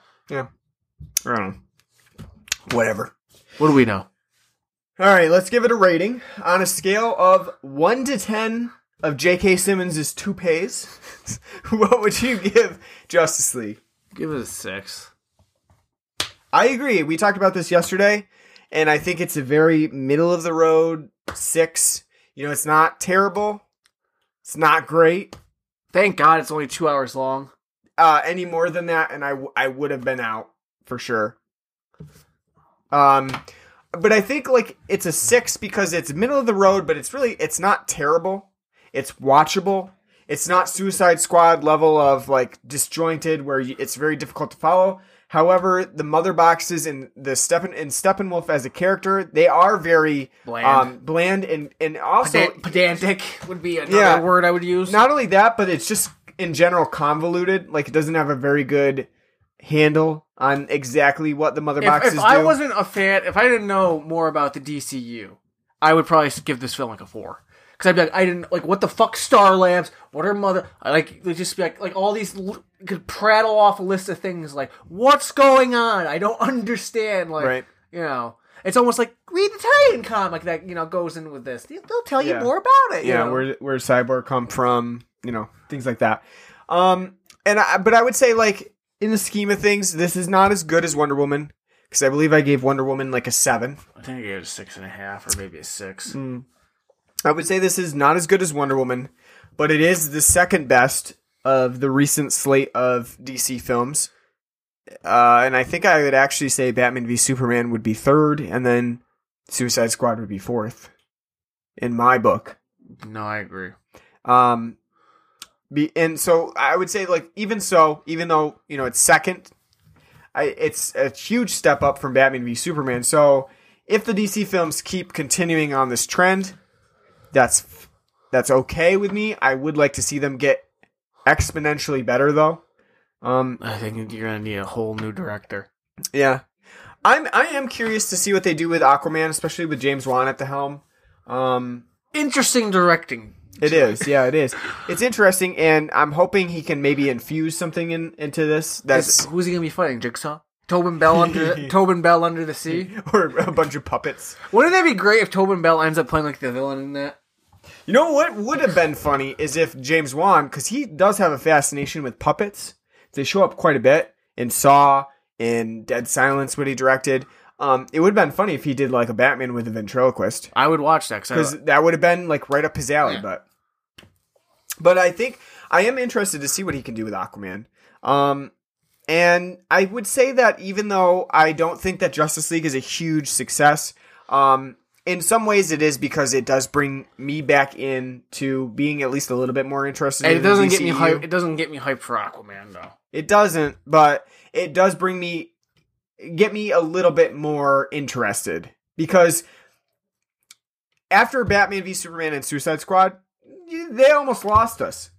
And then Wonder Woman brought us back because it was like, oh, okay, that was not bad. And I would say Justice League is a step down as okay. And I guess that's enough. It's enough for me to be at least a little bit more interested in the DCEU and not rag on it as much as it had been. It just makes me want to play Injustice too. That probably has better graphics and it does. Yeah, it's better fight scenes. Like I said, where did this $300 million budget go? Bringing Joss Whedon in. You're gonna sully my name by making me do these ridiculous rewrites and trying to cram my differing style into Zack Snyder's movie, then you're going to pay me a lot of money to do it. That's what I would say. $200 million of it would right? But I don't know. So just think about it. It's like such a waste. It is going to recoup it, but I know, but still. Yeah. Like for a subpar movie. I know, for but films that have like a fifth of this budget. I can't even think of a movie that's even come close to a $300 million budget. Mm-hmm. Like, there's been, like, you know, $200 million budget movies, but I can't think of anything like that came close to $300 million. Yeah. And it does seem like a waste in that it's just a subpar. Because if the film's not going to, like, gross $1 billion worldwide, it's like, why bother? Right. Like, I don't know. guess that's what you can do if you get all the money in the world. Just piss it away on Zack Snyder projects. All right, so what do we have next for the show? I don't know. You're the one with the schedule. Next week, I don't know. I really don't know. We never ended up doing Phenomena. What episode number are we at? 95 will be next week. Mm-hmm. So we'll go into old Jallo territory again? I think so. All right. We'll do Phenomena next week. That'll be fun. Because we never ended up doing that when we said we were going to. Kind of skipped over it. And then after that, I think we'll launch into our Christmas programming. Because we do have a few that we want to do. I only know one. Christmas Vacation. Doing it again. No, just every year. Like, all right. We're doing it again. We're picking out some more things. Well, yeah. I do have... you wanted to do Christmas with the Cranks. Right? That's the one you're thinking of? Well, yeah. And then everyone's going to get to experience the drinking game that everyone loves. And I want to continue our Silent Night, Deadly Night coverage with Silent Night, Deadly Night 3. And I agree. And I'm having, every year I get fonder and fonder memories of Silent Night, Deadly Night. It's just like, it's the film that like gets better and better the more I think about it. It just warms my heart with glee. And what might be fun to do too, Scrooged. I would... Wow, very lukewarm reaction to that one. I think Scrooge would be fun. How about the Polar Express? Tom Hanks, vehicle. Josh Groban. That would be the soundtrack the entire time. Can we make our soundtrack be nothing but Michael Bublé and Josh Groban? Sure. Because we're Grobanites here. We could also do something like the Terrible Elves. Or we could do Gremlins. We could do Don't Open Till Christmas. We could do the remake of Silent Night, Deadly Night, which is just Silent Night. Technically a remake, but not really a total remake. We could do Silent Night, Bloody Night. We could do Christmas Evil. There's a few that we could get to. We're not gonna have time to do them all, but we could. There's a few. So that we haven't decided on fully, but those are coming for December. We'll work the kinks out. Well, all right. So join us next week for Phenomena, and you can catch us on iTunes or Stitcher or any other podcasting app that you might use. We are also on Facebook at facebook.com/Blood and Black Rum Podcast. We're on Twitter at Blood and Black Rum. We are on our website, which is bloodandblackrumpodcast.wordpress.com. And you can also find us on Cultsploitation on the Cultsploitation Podcast Network at cultsploitation.com. And you can join the podcast network as well if you're so interested. We also have a Patreon page, patreon.com/Blood and Black Rum Podcast. That is where you donate to us for as little or as much as you would like. That comes out monthly. And we will be going to a bi-weekly schedule starting in January with our episodes releasing on Friday to iTunes with a day early on Thursday if you pledge $1 to our Patreon page. All right. That's it for our Justice League episode. Hopefully you enjoyed it. Hopefully you don't think that we are terrible people for talking down about the film a little bit. Well, seeing as most of it's getting talked down upon. And, yeah. Thank you for listening, and we'll be back next week. So stay with us. Take care.